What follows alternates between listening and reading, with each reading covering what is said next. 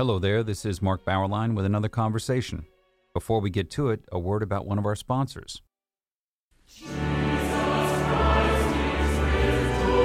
Throughout the 50 days of Easter, sacred music for the world. LutheranPublicRadio.org.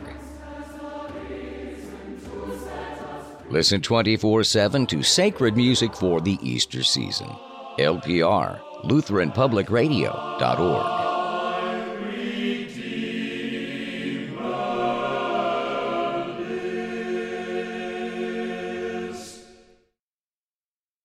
Harry G. Hutchison joins us today. He is Senior Counsel and Director of Policy at the American Center for Law and Justice.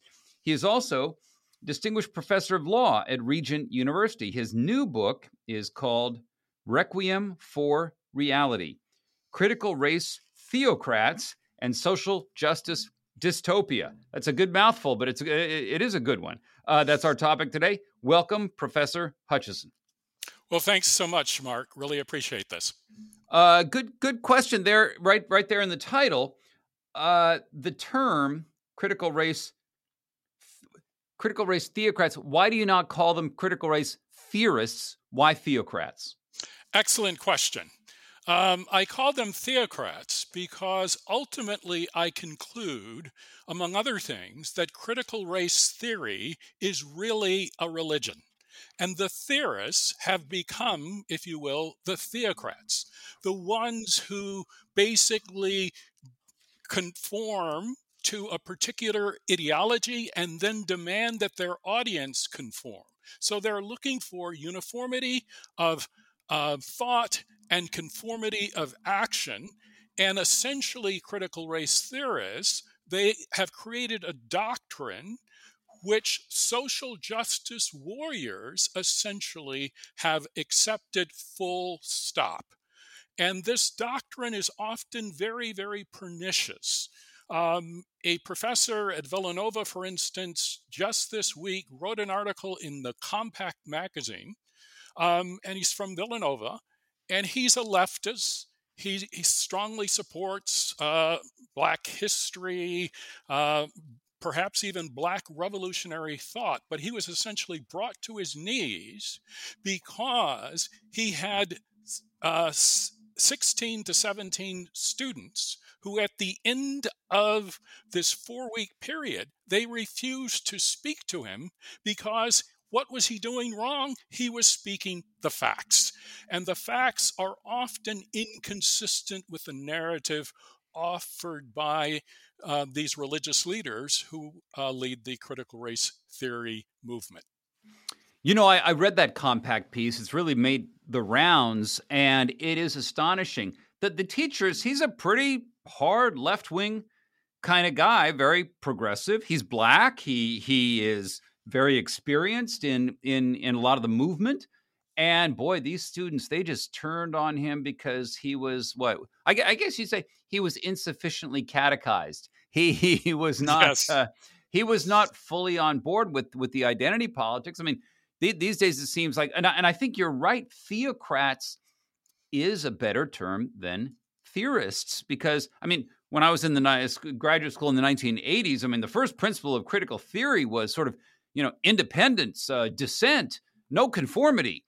Foucault, we're going to challenge the system, the man, the establishment. And boy, this is now the establishment, and you better go along or you're in trouble. I'm hoping that more of the language of theocracy in this case does spread. Now the dystopia side. You mingle a lot of the terms there: theocrats, dystopia, justice. Alongside that, I mean, it sounds very powerful and daunting, but you also say that America's elites at the beginning, here in the book, are now marked by a prevailing mood of futility. That's your word, futility. What is that trait? Why do they feel weak or helpless, powerless? What is the futility about? Well, the futility let me unpack it this way. You have futility with respect to certain elites who don't necessarily know how to deal with the language, with the beliefs, with the actions demanded by critical race theorists. Hmm. On the other hand, it's important to keep in mind that many cultural elites have simply captured the movement. They've become woke themselves. They profit from this particular movement. So, for instance, Ibram X. Kendi, Robin DiAngelo, Nicole Hannah-Jones, they earn up to $40,000 an hour preaching this doctrine to individuals who wish to conform their actions, their beliefs to whatever these elites suggest. But there are also elites, let's call them, for instance, moderate to progressive Democrats, who don't fully understand what to do or what to say. In some respects, they disagree fundamentally with the lack of a factual foundation for many of the critical race theorist claims. But on the other hand, they recognize that if they speak out, they will, in some respects, be canceled politically, or they'll be canceled financially. And so they face a real dilemma. Now, to put my cards firmly on the table, when I started out in law teaching, I found critical race theory somewhat attractive. But I only found it attractive to a limited extent. It was attractive because, along with political theory, I could diminish the persuasiveness of the progressives. So if you go back to the 1890s, if you go back to Woodrow Wilson, if you go back to FDR, many of these individuals, these progressives, were actually pushing initiatives that would subordinate African Americans, subordinate women, subordinate immigrants. And so I found critical race theory attractive in that particular respect. But ultimately, I've decided that critical race theory backfires on the intended beneficiaries. And so, if you actually look at what's going on in the United States, if you move away from what critical theorists are actually saying, and you examine the data. And I have to confess that I have a master's degree in economics. I taught at George Mason University School of Law, which is a well-known law and economics place. There are two basic narratives that you have to think about. One is the bias narrative. That's the critical race theory approach, that race determines everything, that everything is systemic racism. And then the other approach is the development narrative. The development narrative focuses on the value of hard work. It focuses on the value of studying hard. It focuses on the value of good, intact nuclear families. And it's precisely these things, these values, that critical race theory opposes. But so when you look at the data, you find that second-generation West Indian blacks do very well in this country. Asian Americans do well in this country. Syrian Americans, Taiwanese Americans, Korean Americans, guess what? They have higher incomes.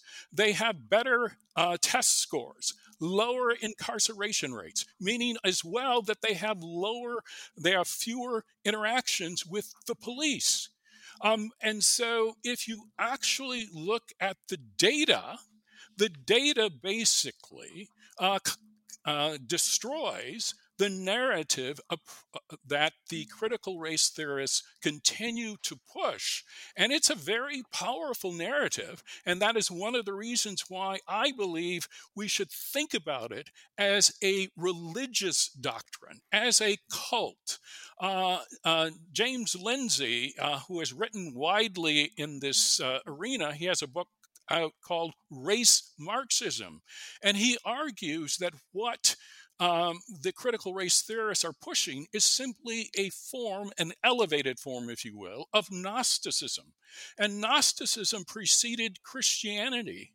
And the Gnostics believed that the God of Abraham, that the God of Jacob and Moses, he is a demiurge, and that there's a good God out there. And what are critical race theorists trying to do? They're trying to reclaim, if you will, that God, even though they may not formally say this, and they're trying to ensure perfection. But in order to ensure perfection, they need to destroy existing institutions. They need to destroy the foundations of Western civilization, including Christianity. And unfortunately, our elites in government, and certainly our elites in the academy, have been captured by this ideology. Recently, the FBI wrote a memo suggesting that traditionalist Catholics who basically believe in the Latin Mass, they are a threat to democracy. These individuals are pushing, according to the FBI, if you believe them, white supremacy. And being pro-life now increasingly is seen as a form of white supremacy, notwithstanding the fact that Planned Parenthood was founded as a eugenics movement, and they locate their facilities disproportionately in Black and brown neighborhoods. And so essentially trying to save Black lives, brown lives, is a form of white supremacy. So it becomes very, very difficult to maintain a rational view of critical race theory, and that is one of the reasons why I keep coming back to the metaphor of religion and ritual. Yeah. You mentioned the development narrative. We had Ian Rowe speaking about the importance of that narrative on the podcast a few weeks ago. It's such a better narrative for young people to hear about than the biased narrative. We hope that spreads. You talk about the doctrine of this religion, the dogma. A lot of it comes out of Marxism, postmodernism too. You talk about postmodernism, and you bring up a curious contradiction among postmodernists. They believe that there are no moral absolutes, but they are also highly moralistic. How do we explain that? Well, I think it is very difficult to explain that particular contradiction, but I think fundamentally, I accept the notion that we all, whether you're left or right, whether you're a critical race theorist or not, you have to believe in certainty. And so in many respects, they've accepted doctrinal certainty instead of an examination of the empirical data. And some of this comes from Nietzsche, who suggested that truth is simply a mobile a set of metaphors that you and I create to explain our particular position. Nietzsche was very famous for tearing down, or at least observing, that the foundations for Christianity were withering. But I would also admit that even Nietzsche admitted at the end of the day that it is very difficult to give up some of the beliefs associated with Christianity. And so I think what critical race theorists have done is that they've taken some of the aspects associated with Christianity, including a concern for compassion for victims, and then they have melded it into their own neo-pagan, neo-Puritan doctrine. And for many individuals in the West, this has become very, very attractive because they have lost touch with, for lack of a better term, traditional religious beliefs. But I believe fundamentally, at the end of the day, we all have to believe very deeply in something. So as Rod Dreher says, there's no escaping the metaphysical. And so even though critical race theorists continue to claim that they don't believe in God, particularly the Christian God, they have to then create their own gods. And as part of their creation, they are seeking perfection in this life. They are unwilling to wait for perfection in eternity. Now more than ever, they seek perfection, and they are trying to achieve perfection, first by going after oppressors, second by coming up with a ritual, and third, to some extent, by coming up with their own unique creation story. This creation story suggests that on the first day, whiteness was created as property. On the second day, whites created a doctrine supporting white superiority. On the third day, they created a legal and political regime to enforce whiteness. And one of the arguments they make against Christianity is that for them, Christianity is a quote unquote white religion, even though it originated in Asia, even though many of the most important doctrines of the church have come from North Africa, have come from Alexandria. They ignore all of that because they have a particular narrative. And one of the narratives that is really at the fore of critical race theory today is this focus on slavery. They believe that the United States was created on slavery. What they ignore, and what is self-evidently clear, is that slavery was and is a human institution. And perhaps one of the leading slave owners in the world, in world history, was Mansa Musa, who was a black African in the 14th century, who was one of the wealthiest individuals who's ever lived. And he had white slaves. And so slavery was a human institution. The other thing, and this is quite consistent with their willingness to ignore the facts, only 1.6% of Americans ever owned slaves during the slavery period. And slaves only made up 10% of the population. But the individuals who believe in the oppression narrative claim, wrongly, I think, that slavery was the foundation of the wealth of this country, even though the slaves were living in the poorest areas of the United States at the time. So I'm not a proponent of slavery. I oppose slavery, but we cannot accept the narrative that slavery was basically what created the United States. But Nicole Hannah-Jones makes this argument. This is her closing argument, particularly for individuals like me. There's a difference between being black and being politically black. So at the end of the day, critical race theory is a political movement. There is no escaping that. And you can see it in the controversy that's engulfing Florida and Governor DeSantis and his views opposing critical race theory. People are now claiming that his opposition means he opposes Black history. Yeah. However, if you actually look at the evidence, Florida requires the teaching of Black history, requires a look at what slavery has done to African Americans.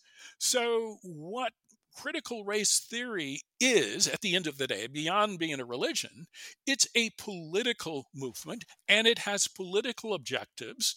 And one of the most beautiful states in the world, in the United States, California, has now been captured by this rhetoric.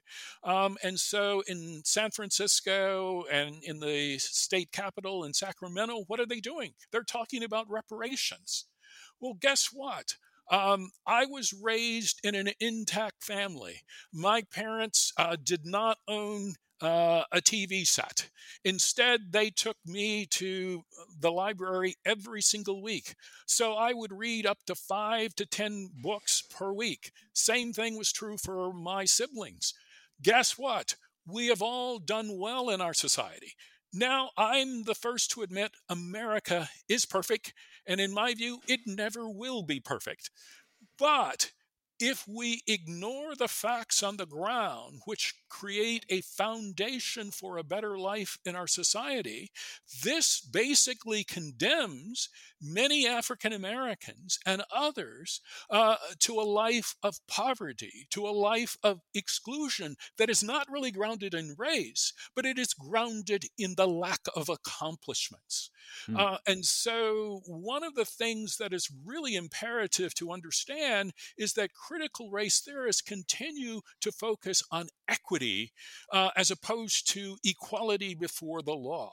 In other words, they want equal outcomes. So, for instance, if 10% of the African American population is incarcerated, then we need to incarcerate 10% of the white population. Well, that's nonsense. And before you can have equality with respect to incarceration, you also have to have equality with respect to the commission of crimes. And most of the victims of crime in the United States, most of the blacks who are victimized by crime in the United States, I should say, they are victimized by fellow blacks. Those are just the facts, and we can't move away from them. Yeah. However, increasingly our politicians and clearly our universities, as I think you have shown in some of your books, we continue to flee facts. We flee the foundations of Western civilization. We are creating, I guess, at the university level, a brave new world that is based on abstractions that flee far from reality. And I think that's unsustainable. Let's pause for a moment to ask if you are looking for a Catholic university where the greatest works of Western and Catholic tradition are the foundation for learning, all in an environment that is faithful to the magisterium. That's the University of Dallas in Irving, Texas. Recommended by the Cardinal Newman Society, the university offers an exceptional liberal arts education with undergraduate and graduate programs in arts and sciences, business, and ministry, as well as a campus in Rome, Italy, all of them preserving the wisdom of the past while preparing students for world-changing futures. Academically excellent, always faithful. Apply today at udallas.edu.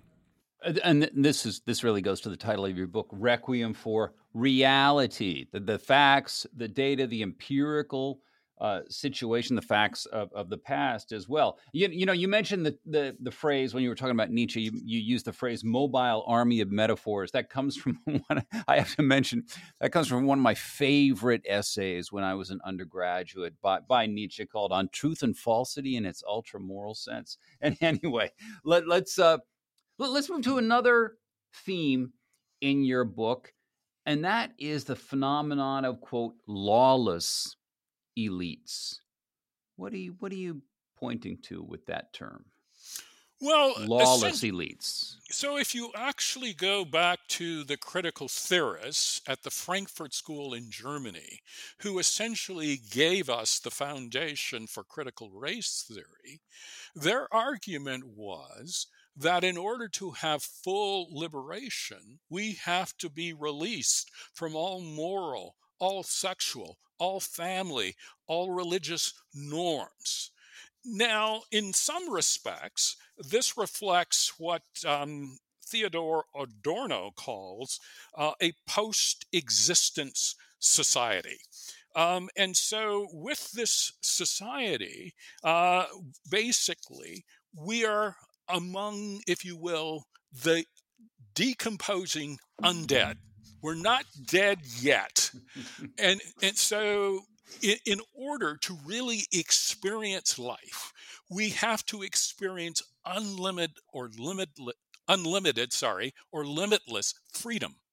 And so that opens the door to what I call lawlessness. That means every norm, every law in society has to be destroyed. It actually really goes back foundationally to Marx. When Marx was an 18-year-old, he wrote a poem called The Pale Maiden. He said, "My soul was once headed for heaven. It is now headed for hell." And essentially, what did Marx focus on? Destroying every fiber, every evidence of existing society and creating society anew. Now, critical race theorists, they're not vulgar Marxists, if I can use that term. In other words, they're not focused so much on economics, they're not so much focused on return on capital, but they believe that it is the social conditions which enslave us. And so, in order to free the slaves, if you will, we need to remove all laws, all restrictions. And so, I think in some respect, that's what I mean by lawlessness. It's also true, I should admit, that using the term lawlessness basically is a reference to the scriptural term that Jesus offered in Matthew 24, I believe, about the man of lawlessness. And so I would instead change that a little by saying what we have is a group committed to lawlessness. And so you see this, for instance, recently with respect to the horrific killing in Memphis of Tyre Nichols. You had 5 police officers mercilessly beating Tyre Nichols to death. And so, what's the solution by U.S. Representative Cory Booker? The solution is to get rid of white supremacy, number one, and then number two, to defund the police, which basically sets us up for even more lawlessness. And that means more and more African Americans ultimately would be victimized by crime because so many African American males in particular are committing crime. So that's essentially what I mean by lawlessness and the rise of lawlessness, or if, for lack of a better term, the willingness to excuse lawlessness. And you see this some in New York, where they've changed the laws, meaning that if you commit a serious crime, you can be out on bail or no bail by the evening. And so I think it's very, very frustrating for law-abiding citizens, and it imposes a huge cost, particularly on African American communities. Do you think that the ensuing chaos of the lawlessness actually poses a great opportunity for those who wish to do the Marxist thing of building a society anew from the ground up? Absolutely. So I think that's a brilliant observation. And in fact, that is perhaps the underlying purpose of pushing more and more lawlessness in California, in Chicago.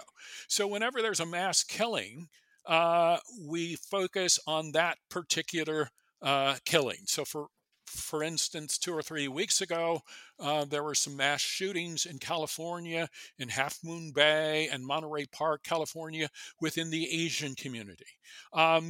And many of the commentators, at least that I read, suggested that, and this was before any evidence was adduced, they suggested that this was an instance of white supremacy. But it turned out that the perpetrators in the 2 cases were retired Asian American males.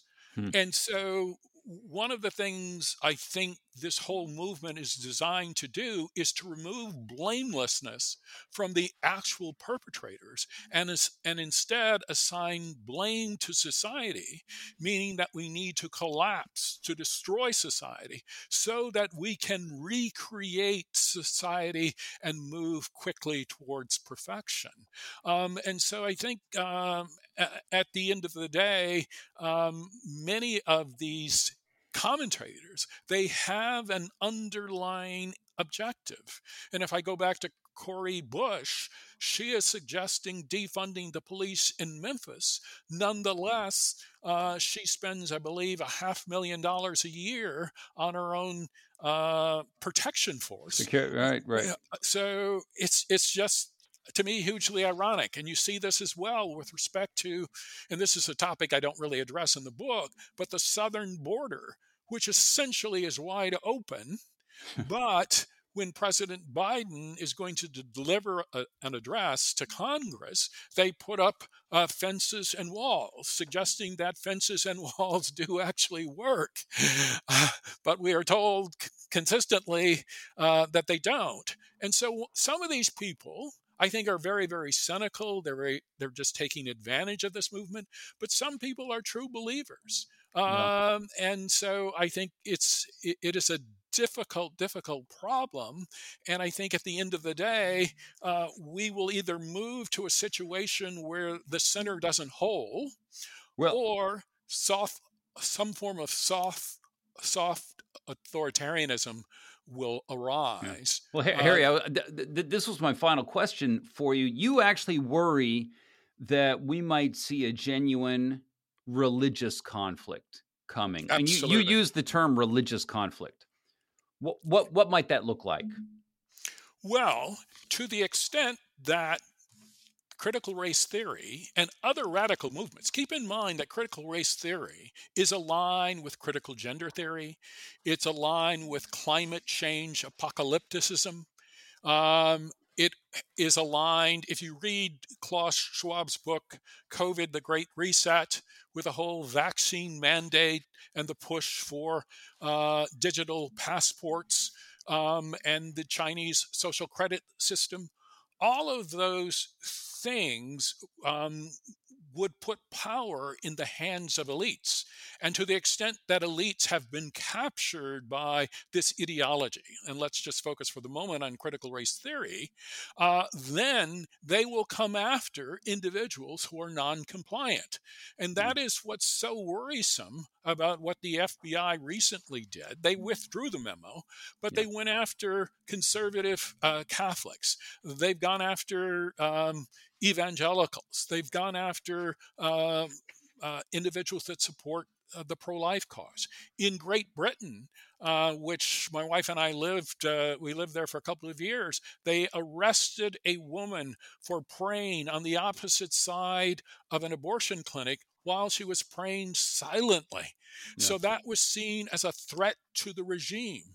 And so I think at the end of the day, they will insist, at least potentially, if people do not fight back, they will insist on uniformity of thought, conformity of action. Otherwise, there will indeed be consequences. And so I think a digital currency potentially is a real threat in the wrong hands. So in Great Britain, in Canada, my wife's from Canada. So I followed the truckers' protests. If you or I gave $50 to that protest, which was against a vaccine mandate, the government, after invoking the Emergencies Act, they basically suggested that if you gave $50 to this truckers' protest, they could block you from access to your bank account. Yeah. So ultimately, your option is compliance in some cases or starvation. All right. The book is Requiem for Reality, Critical Race Theocrats and Social Justice Utopia. Professor, thank you for joining us. Thank you, Mark. Really appreciate it.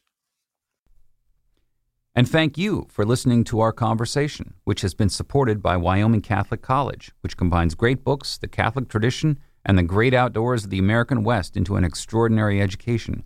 Go to wyomingcatholic.edu or contact the admissions office at 877-332-2930.